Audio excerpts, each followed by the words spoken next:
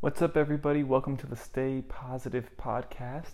I am Sean, and today I want to appreciate Google Maps because I use it every day.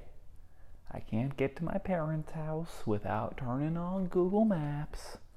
Now, although I super appreciate it, sometimes I just have a thought like, hey, maybe Google Maps should be punished, for changing the route and not taking into account that traffic is going to get worse over time. And by that I mean, it says it's 6 minutes faster, but it doesn't recognize that it's 4:30. I'm trying to beat the final push of the 5 o'clock traffic, and I'm probably not going to do it. But you have to at least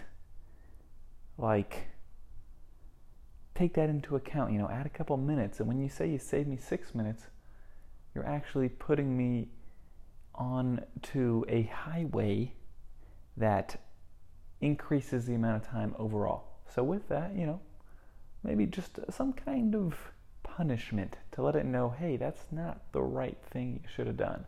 I don't think that's possible, and no matter what, I will still appreciate it and use it.